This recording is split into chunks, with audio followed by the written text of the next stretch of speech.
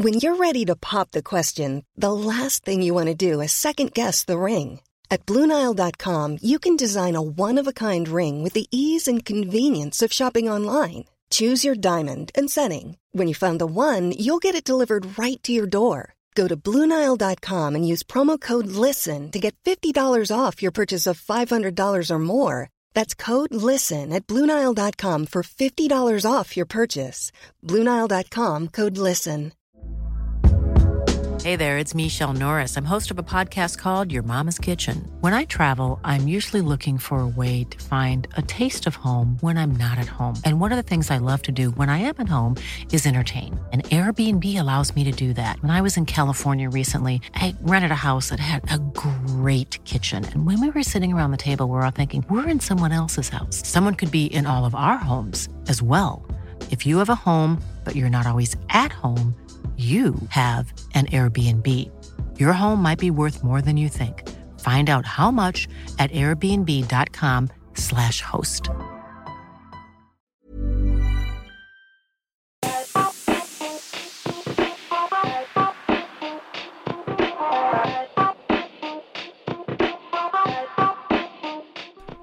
Welcome to the Watford Buzz podcast. We are football commentator Matt Messiano, football analyst Jordan Weimer and football journalist Tom Bedell. And together we are the Watford Buzz. And this is the Watford end of season review, part one. In this part we're going to look through the players that took us all the way to the Premier League. And as we go through then we'll pick our best first 11 and other stuff as it just develops naturally. Right, well guys, starting with the formation then, I suppose. That's the best place to start with if we're going to be thinking about picking a first 11, because we need to know what we're looking for. Jordan, in terms of formations, this season Watford played two main ones, but it's arguably the last one that we've seen for the last 20-odd games or so that they excelled in. So what should we go for? Yeah, I think we can't really go with anything else, can we? I think it has to be a 4-3-3. I think everything changed at that point of the season, didn't it? So I guess maybe it's three. I guess we kind of worked with this season. If you think about that 4-4-2 when Šeško first got there, yeah. And then obviously Ivic is 3-5-2. So yeah, I think it has to be that or three. Sorry, you played more of a 3-4-3 than you. Anyway, I think we have to stick with that 4-3-3 just for the fact that it really felt like the catalyst to our kind of turn in the season there. Okay, 4-3-3 then. It doesn't really matter what formation we go for in this position because we're going to start off with the goal. And usually it's an open and shut case, isn't it? In the goal, it's usually one guy that's in there for pretty much the whole season. But not this season. It's not as open and shut a case because both Ben Foster and Dan Bachmann had relatively good seasons. And it's probably going to be more difficult than it would have been in previous seasons to choose a number one. But let's start with yourself, Tom. First, let's discuss Ben Foster. What did we think of his season? I'm struggling to think of anything that he's done wrong, to be honest with you. I'm sure there must have been a screw-up in there somewhere, and jump in if you can think of one, but I don't think he really put a foot wrong, did he, in the games that he played? I'm thinking of one particular, but I can't pinpoint what it is, but I thought there was one particular where he just did he just pass the ball into midfield at some point? Yes, you're right. Out to the left-hand side, wasn't it? Yes, it was out to the left-hand side. But I think the fact that we had to think about it so hard and we still can't place it is reflective of the fact that he has had a really good season. And yeah, as you're right, say, Matt, normally it's an open and shut case, isn't it? There is actually a bit of debate around it. I love Ben Foster to pieces. I think I've only grown to love him more this season because of his fantastic YouTube content and the kind of character that we've seen, and there's no doubting in my mind that he has played, even in a supporting role, such an important role, even as the kind of backup and cheerleader to Dan Bachmann, that, you know, he deserves the plaudits that come his way every bit as much as Bachmann. Yeah, I think you pretty much nailed everything there. I think when you're talking about promotion seasons, you look at all these kind of factors that play a part in it. I think you have to kind of appreciate Ben Foster's role in that promotion, not just for the performances he had on the pitch, but as Tom touched on there, he played a crucial role off it, and we might not get to see that as much as we'd perhaps like to. Obviously, him doing his YouTube stuff maybe gives you a little bit more insight into what's going on there, but I think these things all play a part, and it almost creates I think every promotion you can go through and look at the aspects that make it somewhat of a perfect storm, and I'd say Ben Foster definitely played his part in this one. Absolutely, he had lots of plaudits for the YouTube stuff, but then he got his critics as soon as it didn't start to go very well. Of course, the Jamal Lowe pointing at the GoPro, everyone was then all of a sudden saying, "Oh well, maybe he shouldn't be doing the GoPro stuff." But I think ultimately it was an overwhelming success, wasn't it?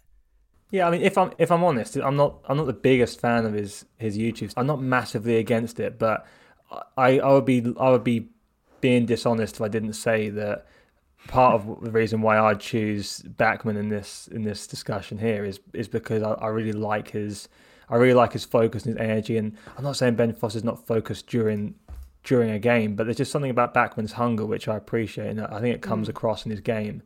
And maybe that's just not Ben Foster's personality, which is fair enough. But I do think the YouTube thing adds a little bit of a distraction. Almost kind of, it backs up people's criticism of him sometimes, which is a little unfortunate. But that's just personal preference. I'm not trying to get at Foster for it. It's just kind of how I feel. So that, as I've said, I'm jumping the gun a little bit now too. But that's where ultimately I'll go with Bachmann myself, is just one more reason. But I think Bachmann's been great. So do you know what?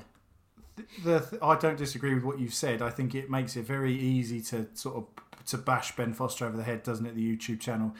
I don't, for what I agree with you. I don't, for on second, think that he's thinking about it during games and it's distracting him. But it just gives people a very easy thing to go to, doesn't it? And we had that whole debate earlier in the season, or as you say, after the Jamal Lowe stuff, and we talked about it then. And quite frankly, I'm bored to death of it. But I think it probably is kind of indicative of his character. He's always struck me as someone who is quite laid back, and football isn't his be all and end all, is it? We know this from the videos. Ironically, he loves his cycling, he loves his fitness, he loves his food and so on, and trainers and all sorts. But I think we knew that before this, didn't we? When he signed, there was an interview, wasn't there, where he said, I could very well have hung up my gloves at that point if it wasn't for Watford. I kind of get the impression that he is someone who probably is more at the sees football as a job end of the scale, and there's absolutely nothing wrong with that. Whereas, Bachmann, as you said, Jordan, I think the intensity was the word you used, and I think that's absolutely right. And it's been an interesting season. They've played the same number of games, and we maybe have seen the sort of the passing of the torch this season, haven't we, for the future? And if that's the case, I can't think of anyone better to back up Dan Bachmann than Ben Foster and push him the whole way, and be that kind of mentor as well as teammate and so on. So I think we're in a really healthy position on the goalkeeping front. Okay, well, it looks like we're going to be going for Dan Bachmann as our number one in our starting 11. But let's just have a few more words about the young man who has had a really good breakthrough season, hasn't he? Because, I mean, if we'd asked any Watford fan before the start of the season who's going to be the number one, it would have been no question Ben Foster. As long as he's staying, he's going to carry on. And so it proved to begin with. But then once Ben Foster picked up that injury, Bachmann came in and people were a little bit nervous. They'd seen him play in the Cup and they'd seen him do very, very well. But they were thinking, well, is he championship ready? Absolutely was the answer, and he never really looked back, did he, Jordan? No, I think as soon as he came in, he took that chance extremely well. I think he's been great, honestly. I think to come in at that point in the season as a goalkeeper is difficult, isn't it? And he really just took it in his stride, and I think he gave a level of assurance to that back line, which, I mean, we will talk about, I'm sure, how good that defensive unit was as a whole this season, but he played a big part in that, and I think he deserves all the credit he's been getting, because in my opinion, he's definitely earned that number one spot, and I think you should trust him going into next season too. Yourself, Tom, number one for you next season? Yeah, I think he should be, because I think we have to build for the future, and if the club thinks he's the future, then what is the message that you send if you then revert to Ben Foster? It's kind of harsh, because Ben Foster could easily, I think, play on for another year as a Premier League number one. But at some point you do have to kind of almost put the club first, I think, and that's going to be the dilemma facing Xisco. But I think I have absolute confidence in both of them, which maybe wasn't always the case by the end with Aurelio Gomez. I just felt loved the guy to bits, but just felt like he was past his best possibly. And I suppose, I mean, he was never really going to to come into this debate because he didn't even play, to be honest. But we probably should give Rob Elliott a quick mention just because he, of course, was brought in as a kind of backup, and he had to test those guys. I suppose the only question we can ask around him is, do we think that he's going to be here next season? Yeah, I mean, you're talking about third choice goalkeeper. It's kind of the most unique kind of active playing role in football, isn't it?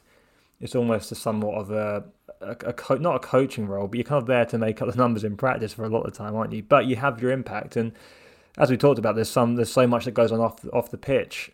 All this stuff's happening in the training ground, and Rob Elliott, he could have played a big part in that. We just can't really see. But if the club are happy with him, I think you just got to trust him in this situation. You've got to trust whatever the decision is made by the club is one that's made because of those kind of intangibles that we're not privy to. So I think if he stays on, then by all means, and also too, he has got a track record of playing, fairly often, or he's got a fair few minutes under his belt too for a keeper that's been a second choice or third choice for much of his career. So for me, it's kind of a quite straightforward one. You're probably going to see him back at Vicarage Road in some capacity next season too, I would imagine. Okay, good stuff. That's the goal sorted out then. Backman getting our number one spot in our best 11. So who are we going to go for in the defensive positions then? Let's start with centre-back. And there's quite a few options to choose from here, guys. Let's start with the last season's players that have come into this season. So the likes of Craig Cathcart, Christian Kabasele. Let's start with Cathcart. He's not done anything wrong, has he, really? He's actually surprised me very pleasantly with the performances at right back, particularly obviously the Norwich game. It's quite hard to judge him purely on the basis that he's obviously missed a large chunk of the season with injury. I think he's a very solid Championship defender. I don't have a great issue with him, stepping up to the Premier League with us and potentially being someone that plays regularly. 20 starts over the course of the season speaks to the fact that we've got good options at centre half that we probably haven't missed him too badly. He's just a steady Eddie, isn't he? And I don't think you can have too many players like that. And the fact that he's gives us that slightly different option at right back now, evidently someone who can do a job there is no bad thing either. I think I'm really a big fan of Craig Cathcart. I think he's been great for us over the years, and I think this season too he's played his part. I think he scored the goal in the opening game, didn't he? That won us the game, and he's been in and out of the team. And I think as well, just coming towards the end of that season, that game against Norwich at right back, I think was just everything Craig Cathcart's about, really, isn't it? He does whatever he needs to. So kind of slightly surprising every time. Like, you put him in difficult situations and he kind of comes through it. And at centre back, I think he's one of those players that you're not expecting to be overly expansive. You're not expecting him to pull off these kind of really athletic kind of tackles and be in those areas of the pitch. But he's someone that makes good decisions on the ball. He doesn't put you in trouble very often. And you can just feel quite confident in him to do what needs to be done. So I think Craig Cathcart is, whilst he wouldn't be kind of in that first 11 that we're kind of talking about, the best 11 of the season, he's definitely one that again, he deserves some credit for promotion, because he's definitely played his part when called upon. Okay, and Christian Kabasele didn't really get much game time this season because he was injured for a lot of it. But in what you have seen of him, does he make it into your first 11? No, but that's probably not a reflection on him. The thing with the defenders is, I think individually they've all been pretty good, haven't they? It's just that there's a couple of guys, and one in particular that's probably stood out above everyone else. Interested, actually, I just pulled up the breakdown of starts and appearances this season. Kabasele only made one start fewer than Cathcart, 19 to Cathcart's 20. I kind of thought he'd barely scraped double figures this season, which just goes to show you, how his season's kind of panned out, which is unfortunate. He's another one that I'm perfectly happy stepping up to the Premier League with kind of as part of the backup brigade. He remains a decent centre half for me at this kind of our point of where we're heading, our trajectory. It's interesting that you say that, Tom, because last season those two, as part of that defensive unit, got heavily criticised in the Premier League. I know, and I don't think. And the funny thing is, prior to that, they were perfectly good, weren't they? And they're part of a really good team and a good finish. So I don't know, Jordan, if you've got some insight on why that is, but I just think I almost don't feel that relegation season was reflective of some of the players that were part of it, and I would include those guys particularly in that kind yeah, of I mean, I think I think if you look at any, I think if you're talking about a team that goes down, it's not always, especially a team that's had history in the league and performing well. I think to suddenly start criticising or saying the lack of quality in certain positions or specific players is sometimes a bit harsh. I think we'd seen Cathcart and Kabasele both perform at a high level in the Premier League. It's not the fact that they just simply weren't good enough and our defence simply wasn't good enough that we got relegated. There's so many factors at play, and the whole team wasn't good enough as a whole. The whole collective performance, the players wasn't good enough. So I don't put it down to these individuals necessarily. Same as Craig Dawson too. You know, Craig Dawson got a lot of negativity kind of surrounding him for his time with us, but we've seen him perform at times for us. I think after lockdown he was one that was good, and obviously at West Ham he had a really good start there too. So I think you talk about these players individually, it's not always the case. I think Kabasele can perform at a high level still. He's definitely one that, as he said, he's suffered from not being in the team, not being available enough, and that's kind of probably his biggest flaw in some ways. It's just not being available enough, and you don't want to have to switch around too much at centre back. That's definitely one of those positions you like, some level of stability there, and maybe he doesn't offer that quite enough. That could be a criticism of him, but lots of areas of the pitch are playing a part in that too, and I think we've got to kind of keep that in perspective. And whilst they weren't the best the previous season, I think we kind of have to look at it as a larger picture and see what they can do and what they're still able to do. And I think this year we kind of saw some glimpses that they can still contribute to a high level that we need. But I do think that they're not kind of the players you're looking at potentially as starters. Obviously, one of them might come in there and kind of be a supplement to, I think, a centre-back we'll talk about soon, which we feel much better about. But we also probably wouldn't feel too disappointed or too surprised if another centre-back was to come in and take their places as a full-time starter. Okay, that's Cathcart and Kabasele then, and we'll hold fire on whether they make it into our best 11 this season. The next guys we're going to talk about are the new boys, and I'm going to include a kind of old boy in that group as well, because we've got Francisco Ciralta, we've also got William Troost-Ekong and Ben Wilmot, who of course has been on the books for a little while but didn't really feature. In fact, he didn't feature at all last season because he was on loan in the Championship. We'll start then with let's start with Ben Wilmot. I think it started off quite well for him, guys, and there was a lot expected from this season because, of course, he had that season in the Championship. He was kind of the one that was expected to sort of really hit the ground running because he knew this division very well. But it hasn't really worked out for him, though. But what do you think? Maybe he has earned his way into your first 11. Tom, I'll start with you. There's another one, isn't he, that you kind of say, I don't really think he's done a whole lot wrong. He was definitely a victim of the change of system, wasn't he, from the three centre-halves to two. And then, I think, am I right in saying, was he injured for that Norwich game where Ciralta, who's been a complete non-option up to that point, comes in and never relinquishes the shirt. And, Ciralta finishes with more starts than any of the centre-halves other than William Troost-Ekong, who we'll obviously come on to shortly. And he didn't make his first until Boxing Day. So I always think seasons end up being several seasons in one, don't they? But, the arrival of Ciralta on the scene is definitely kind of, was the start of a new kind of chapter in this season, and probably the end really of Ben Wilmot. And you have to say he's been kind of unlucky. I hope that he is going to be involved next season because I really like him as a player. I wonder, however, if we are going to have to potentially move someone out to make that work, because 5 centre-halves into 2 places on a regular basis just isn't going to work unless he's going to be considered a midfield option, which does seem to be where he's got most of his football really in the sort of second half of the season, doesn't it? Yeah, I mean, Ben Wilmot's probably one of the way he was dealt with in the whole situation with Ben Wilmot's probably one of the biggest disappointments of the season for me. I haven't seen anything on the pitch in terms of how he's played and what we've seen from this season to really justify his lack of use kind of throughout the second half of the season. Honestly, I think he's been pretty good. There were a few moments in the early kind of parts of the season where maybe he felt like he made a mistake. I can't remember if it was maybe Barnsley away. He kind of threw himself under the bus a little bit for one of the goals. But I just think he's been quite solid. And I think at his age, I think the team has talked about, multiple players have talked about, we've talked about that kind of potential leadership quality in the future. He might be someone you look to kind of build a defence around. And he's definitely probably the best passer of the ball, the most progressive centre back we have.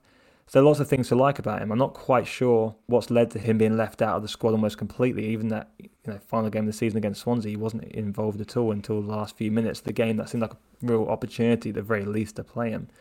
It was a couple of months ago now, but I did a Clubhouse with Ben Wilmot's agent actually, and he was talking about how Ben Wilmot was, at the time, even though he wasn't being involved or used too much, he was very happy at the club, and he'd been kind of assured that he was to have a role with the team going forwards and that he had a future here.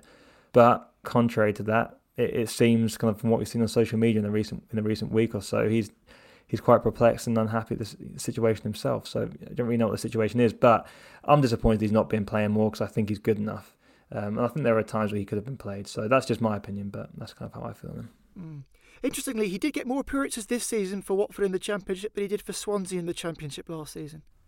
Well, he was very heavily relied upon under Ivic, wasn't he? He was, I think he played most games under Ivic in that back three.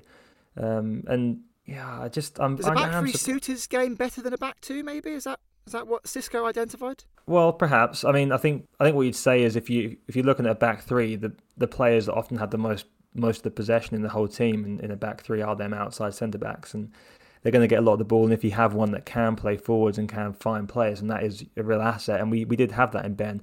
It didn't ultimately work too well because our midfielders, our movement from midfield and in front of him wasn't great in that period. But it definitely does suit him.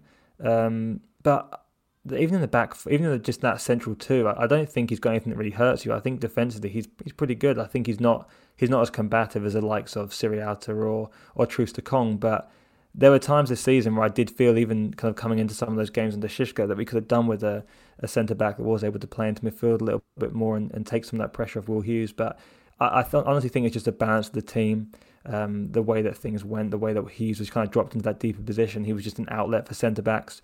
I think it kind of negated the stronger points of Wilmot, perhaps, and allowed Xisco to rely on those more combative centre-backs, which will have to do a lot of the dirty work at the back there. Maybe he felt it was a better balance than having Wilmot in there for that extra passing ability, but you maybe lack a little bit of that kind of solidity in defence. That's the best kind of estimation I can make on the situation, honestly. Okay, so Ben Wilmot with a shout of getting into our best 11, but let's move on. So Francisco Siriauta then, the sort of player that we knew least about coming into this season, but he really caught the eye, didn't he? This has been so strange, hasn't it, the Siriauta kind of trajectory, because he almost arrived as a kind of, in the back door, didn't he? He was playing in friendlies, and I mean, we knew it thanks to the age of social media and what have you, but he was playing in the friendlies, wasn't he, well before he was actually announced, which made me wonder if it was almost a trial and they're just, seeing how it went before committing to taking him for the season. Is he with us long term? I can't even. He signed a 4-year contract. I think he signed 4-year contract. Right. Okay. There you go. I was going to say, for a minute I was like, hang on, was he only on loan? So he kind of snuck in the back door like that, and that gave me the impression that he wasn't going to be heavily used. And then obviously Ivic didn't fancy him for whatever reason, did he? Because all the other guys that we talked about played regularly, and they still signed Troost-Ekong, possibly right up near the deadline. Was he Troost-Ekong? He was certainly much later in the summer, wasn't he? Yeah. And you thought, okay, so this guy's a walking accident, evidently. Barely, he's in the Molawage kind of band of Udinese, filler. Lo and behold, he's been excellent, and you just think, well, what the hell was Ivic seeing?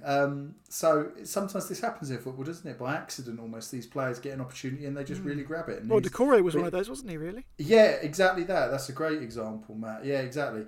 And he's been brilliant. He hasn't looked back, and he's the one I feel most confident about stepping up to the Premier League. I don't know about you guys, but I just feel like he's got all the tools.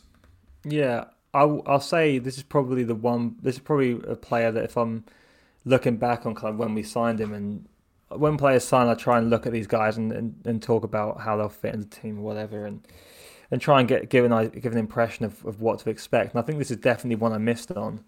I feel like I definitely made the biggest mistake on Siriauta, but also it's a learning tool as well. I think I think at the time he came, we kind of knew that he was going to play in a back three. That was kind of the idea, wasn't it? Under Ivic, we kind of felt that it was pretty likely that's the way we're going to go for large parts of the season. I went back and watched his time in Serie B and from the previous season that he looked like he struggled a lot. Well, he barely played, didn't he? I mean, he did. He never featured for Udinese. He only went out on loan. He was on loan at Parma for 2 consecutive seasons, but only got maybe 10 appearances, 6 appearances the season after. And then Empoli was his most recent football before joining Watford. Only 11 appearances there in the season. I mean, this guy was 23 years of age when he came to us, and he'd barely kicked a ball. Yeah, well, that's the thing. I watched him at Empoli, and I just saw he was playing at right centre back, so he was playing in that kind of outside centre back position. I just saw a guy that was quite stiff. Didn't move particularly well. He was quite aggressive in getting close to his player, and often when you play in that outside centre back position, it's quite common you'll be playing against a wide man or more mobile forward, and he looked like he got beaten a bit too easily. And I think also too he wasn't quite in a position to really show off his aerial dominance as well there. But it just shows you what a difference fit can make. And I think if it had played under Ivic in that outside centre back position, I think we would have seen a lot of the same things. I don't think he'd have been good enough there actually as it happens. But what I did fail to do is find enough footage or select enough footage to watch him playing a different scenario, because that can make a big difference. And as we've seen, he plays in that central two, and he can be extremely dominant. And obviously there's some progression and stuff there too, which you have to try and account for when you're looking at games. You're trying to look at those most recent fixtures to kind of have more of an understanding of where he is now. But it is an example of how it's useful to look at them playing in different areas too, to get a full understanding. Because I think Siriato is one that I considered would be kind of quite low down the pecking order when it came to our centre-back choices. And for me now, he's quite clearly our best centre-back. Yeah, when he first came, he was hardly getting any football here under Ivic, but he was playing internationally for Chile, and he was doing very well by all accounts. And even there was a journalist that came in and spoke to Ivic, didn't he, Tom? And you probably saw this on the video when everything was via Zoom, and he kind of said to Ivic pretty much came out and said it straight away. He was like, "Why is this guy not playing?" And Ivic was kind of like, "Why should I play him?" Yeah, and in fairness to Ivic, the guys that were in there at the time were doing well, and the fact that obviously there are clear winners in this, and it's Sierra Alta and Truce de Kong, right? But if the season had gone another way, or injuries, or whatever, it's entirely conceivable that it could have been any two from Wilmot, Cabot, and Cathcart. It's just the way the season has panned out, and it's.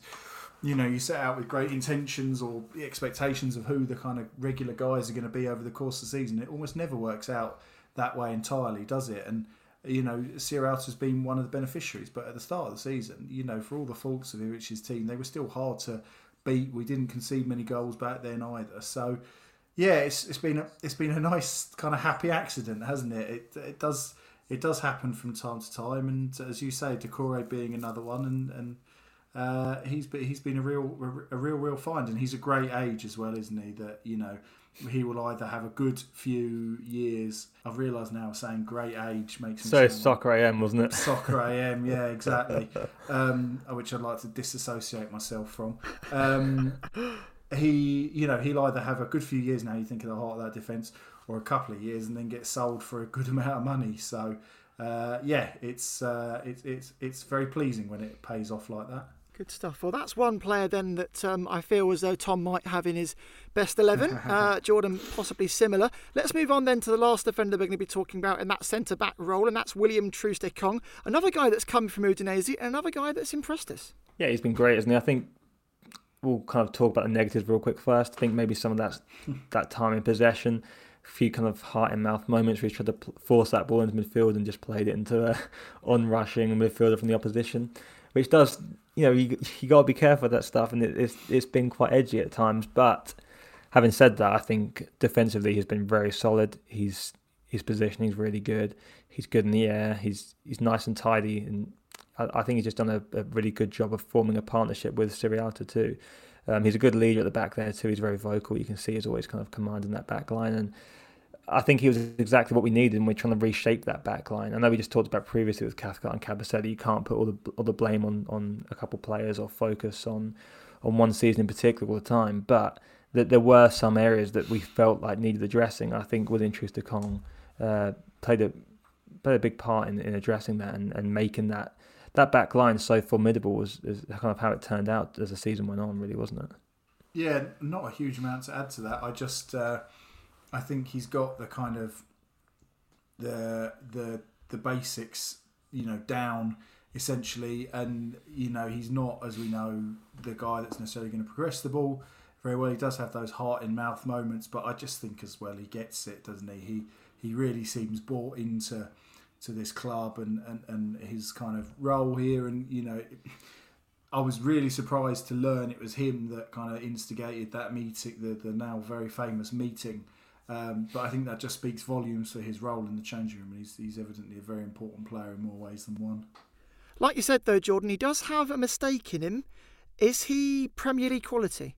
I think it all depends on the role he's given. If you go up and you're trying to play football out from the back and you maybe take the Norwich approach that they do and try and continue things exactly as they were in the Championship, maybe some of those weaknesses might be more apparent. You might suffer a little bit more for them. Obviously, those mistakes could be pounced upon by more clinical teams, but there's also a good chance we do look to kind of maybe contain a little bit more at the back, and in that situation he fits. So it all just depends on approach, but it's definitely something you got to keep an eye on. I wouldn't say you go into the Premier League season certain that back four will be the same as it was when we ended it. There's definitely some room for debate there, and I'm sure ownership are looking at potential upgrades if they become available, if they kind of fit our requirements. But it really could go either way. I'm not certain I'm not massively convinced either way as of yet. Okay then, well that's the 5 contenders. Watford's best centre-backs this season then? 2, I suppose we're looking for. Troost Ekong and Sirolta, is that what we're going for? I think it's hard to really justify anything else, personally. Agreed. Okay, yeah. Easy, they're in. They're in. So we've got Dan Bachmann, and then ahead of him, William Troost Ekong and Francisco Sirolta. So left back then, and this one is trickier because, of course, we've got Messina, we've got Lazar, and we'll discuss those, but neither of them really played from the off. So let's start off with who was playing in this position at the start of the season, and I suppose that would be Ken Semmer in that left wing-back position. I love Ken Semmer. I did not expect him to have any part to play this season whatsoever. He has been good. Did you not? No, I really thought he'd be gone, out the back door, 2 lines. We thank Ken for his service. Off to Udinese, see you later. I really did, yeah. No, I did not expect him to be around. I still don't think he's very good. I still don't think he's up to the Premier League. He's not young. And I feel like for about 3 months we've said he's been completely absent. So if I'm being harsh and looking at areas where I would want to improve the team, and I know we're looking back rather than forwards, but I hope the two things sort of tie together a little bit. He is someone I would have concerns about being first choice week in, week out in the Premier League. That said, the fact that he can play at left wing back, and I think he has played at left back, if not for us, then elsewhere in the past, and he can play as a winger, and he, his production is decent. He's got assists, he's got goals. He is quite good at just getting his head down and running at people and cutting the ball back and what have you. That seems to be his kind of power move, doesn't it? Sort of really motoring past someone into the box and then cutting it back as the angle runs out. Probably makes him quite a useful squad player. Can I remember him at left wing back at all to judge him? No, not really. I'll say on left wing back, I thought he did an adequate job. I thought there was times maybe he gave away a few too many free kicks. Even at left wing, he did a similar thing, maybe giving away too many free kicks, kind of in his own half. But I thought he did an admirable job. I think he had a lot of work to do in that position. I think it was very surprising. I thought in that period he still was very capable of getting forward, despite his defensive duties. He was often getting into the box and getting to the byline, which is impressive. I think if from a defensive point. I thought he did a good enough job defensively. He did what was required of him, and he was just exceptional, still managing to get forward and get into the box and get balls into the box. I think he's been productive from there, as well as further forward. So I think when you're asking the player to play somewhat out of position, I know he's played there for Udinese. I think if they come in there and do a job and they don't hurt you, I think you have to give them some credit. So yeah, I think he deserves some credit for that.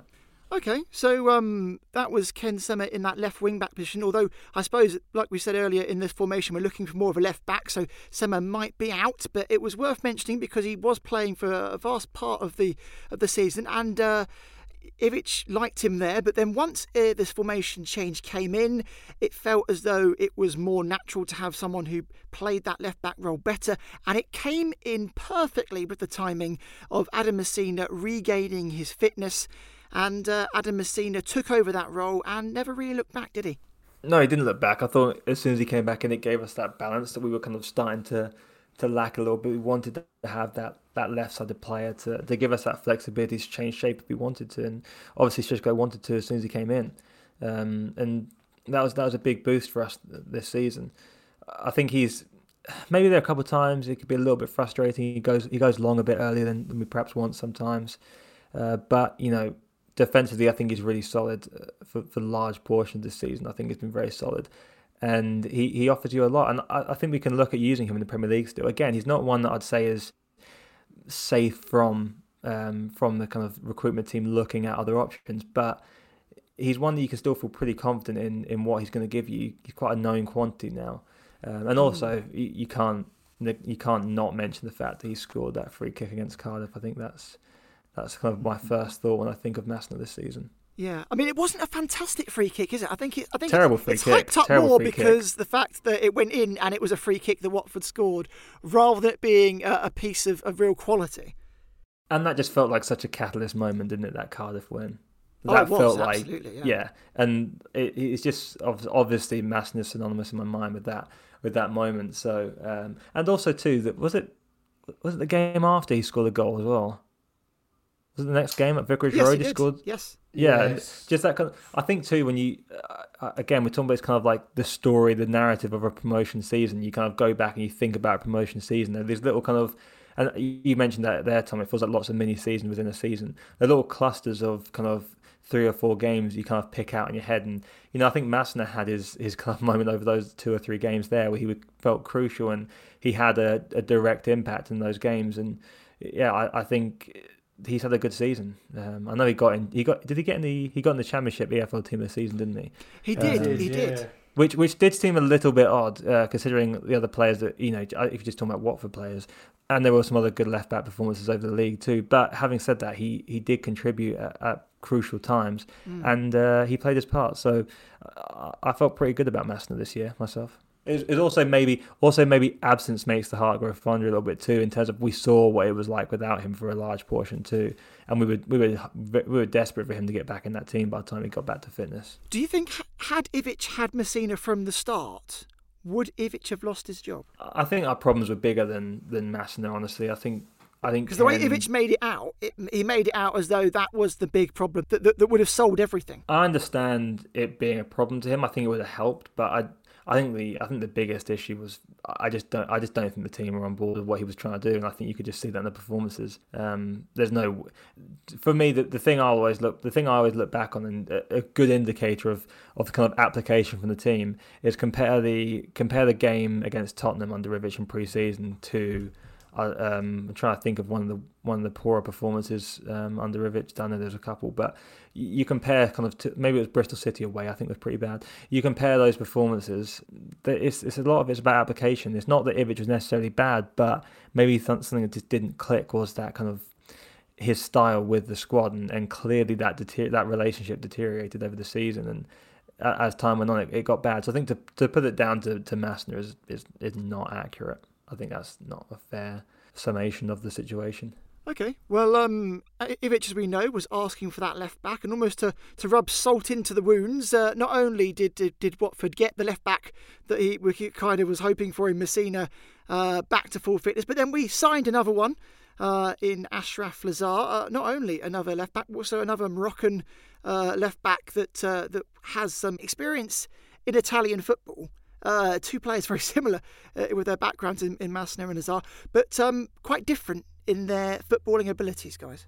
We've got very niche left-back choices, don't we? I think Lazar came in at a time where we needed cover. We saw how costly it can be to not have that left-sided player when Masner wasn't available, and we wanted to have some flexibility there. So he did his job, and look, he made a mistake against Luton that arguably cost us the game.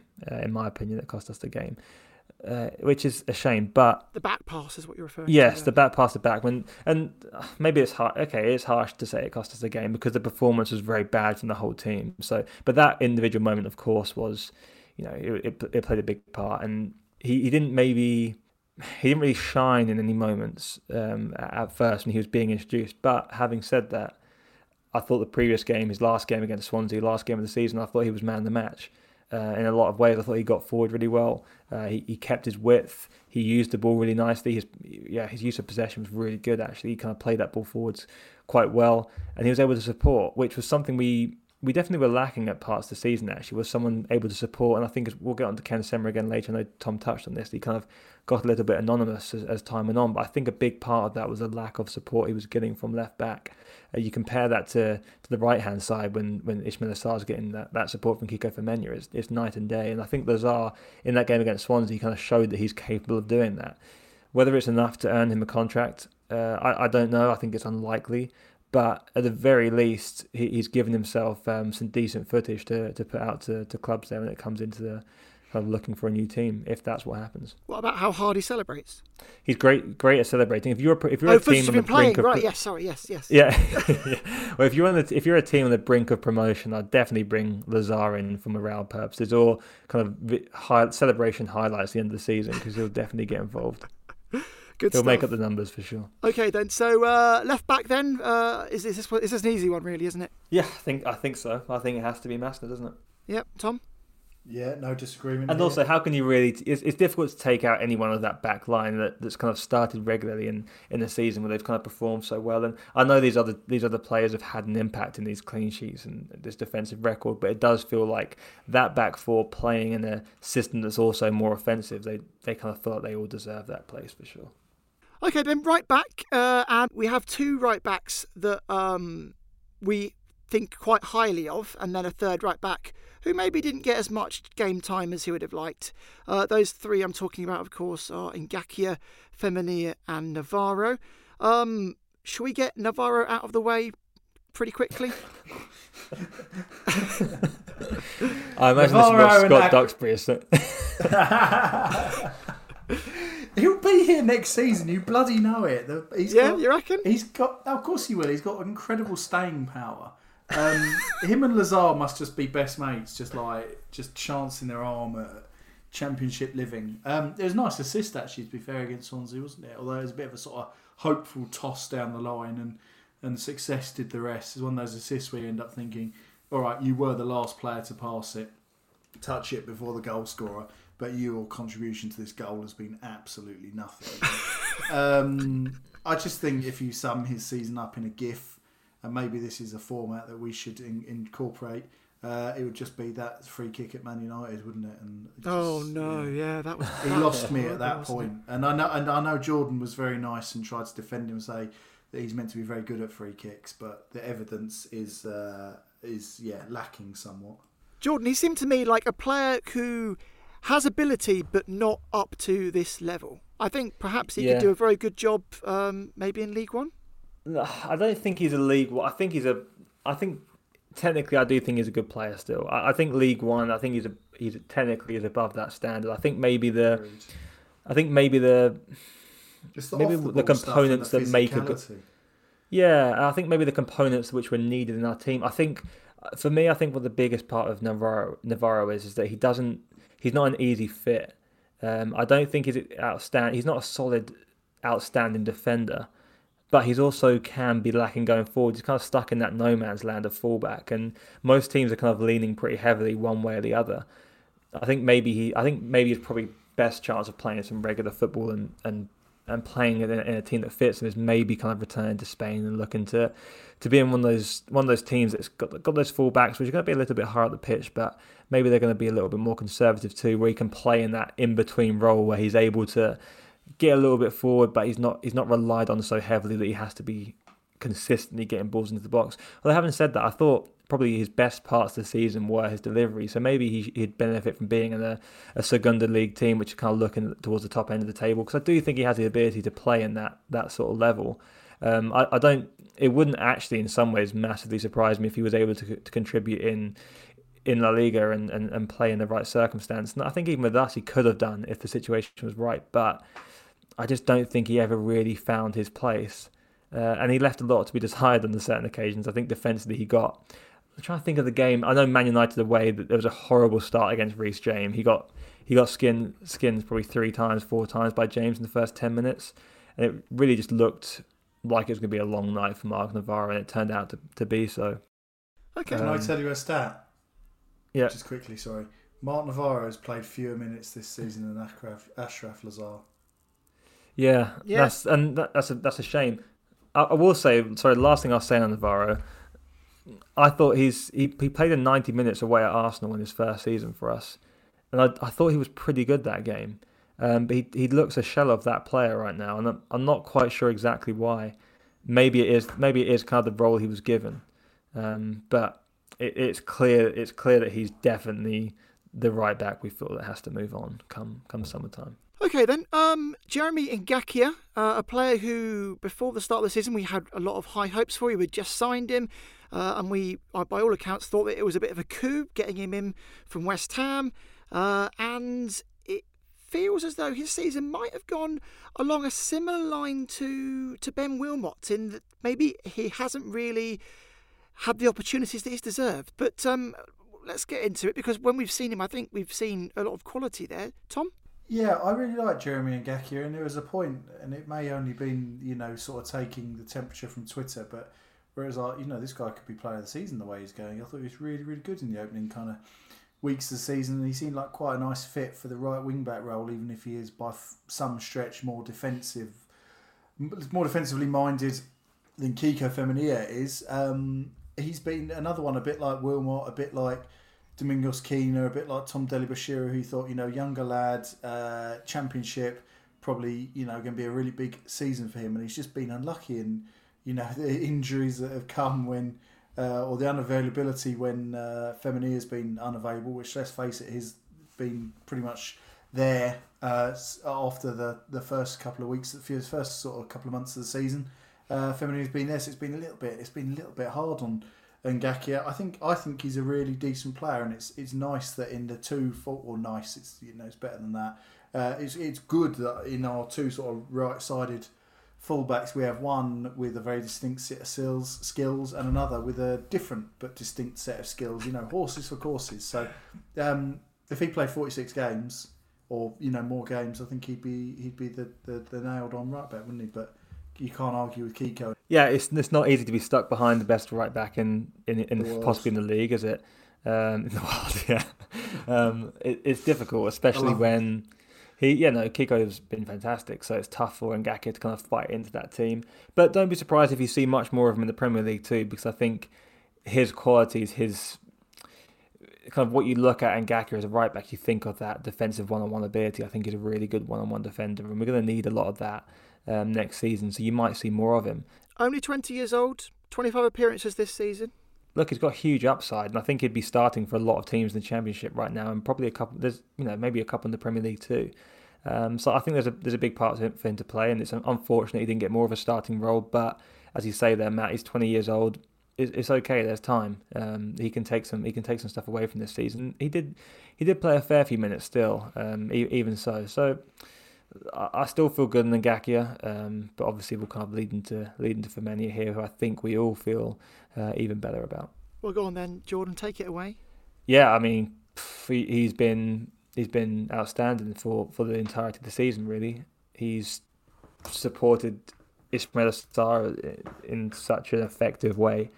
Defensively, he's not hurt us at all. He's able to kind of get back. He's got that mobility to get up and down the line, and he's been a real threat. I think it's just been he's been obviously 50% of what was an extremely dangerous right-hand side. And I think if you're looking at areas of the pitch which kind of won us that league and made us that dangerous, threatening side, it's definitely that right-hand side, and he's a big part of that. So I can't really look too much past him in terms of that starting right-back position, because clearly he's been one of the best players of the season at the very least. And yeah, nothing but positive to say about Kiko. Were we seeing that performance week in, week out when he was in the Premier League? Genuinely, I've been convinced since he's been with us that he is very capable of playing in the Premier League. I think the difference is the style of play. Kiko Femenia is a forward-thinking right-back. He wants to have the ball at his feet. He can play in tight areas. He's happy to get forward and he's happy to help out his winger. I think if you're looking, for example, at maybe a team like Arsenal when they brought in Cedric from Southampton, very surprised they're not looking at the likes of Kiko Femenia, because I think he offers more in those situations. I think he'd thrive at a team that looks to dominate the ball and dropping down that level. Yes, you're playing against weaker opposition, but I think that the real reason you saw him shine was because of the fact he's in that more possession-dominant team, which is why next season will be interesting to see, because we're probably going to be switching back to something a little bit more conservative and maybe a system that suits Ngakia more than Femenia. But for me, I think Femenia's a top player, and he did look much better than the standard he was playing at, because I believe that he is. Tom? Yeah, absolutely right. I think in the past I've been a little bit wary of him because of the sort of defensive side of his game in the Premier League, but I think that's improved, and I think he has looked head and shoulders above this level at times, hasn't he?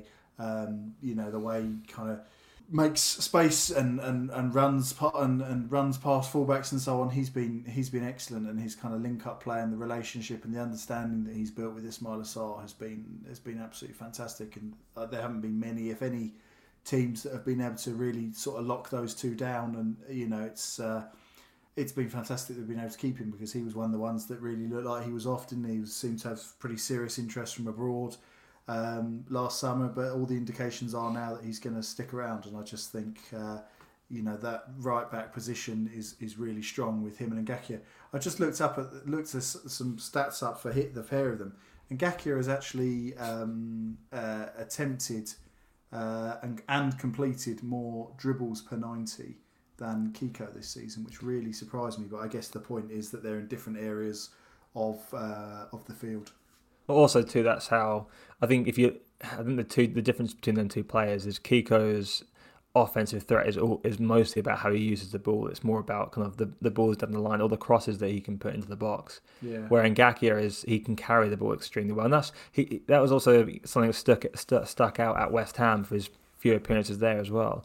He's really good at carrying the ball. It's more when he gets into that final third, he's not perhaps as effective as Kiko. But he's definitely one that can carry that ball. And again, it brings us back to what you might need in the Premier League a little bit more than the Championship as well. Okay then, so voting time, and maybe you've already placed your bets on who we're going to be going for, but it seems as though it's going to be Kiko Femenia for both of you. Yep, definitely. Mark Navarro. Protest vote. No, yeah. It's Kiko, isn't it? Okay, cool. So we've got our goalkeeper. Our goalkeeper is Dan Backman. And we've got our defence as well. We've gone in the centre-back positions. You've got William Truce-Kong that we've gone for, and also Francisco Ciralta.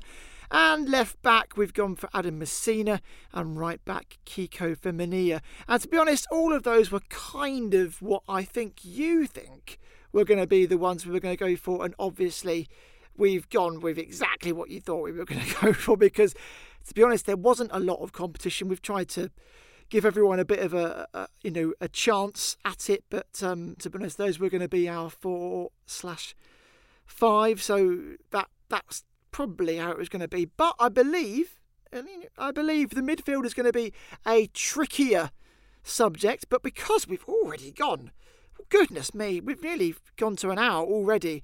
We're going to reconvene and come back for the midfield and the wingers and the strikers in part 2 of this epic podcast. But Tom, thanks for joining me again, and Jordan likewise.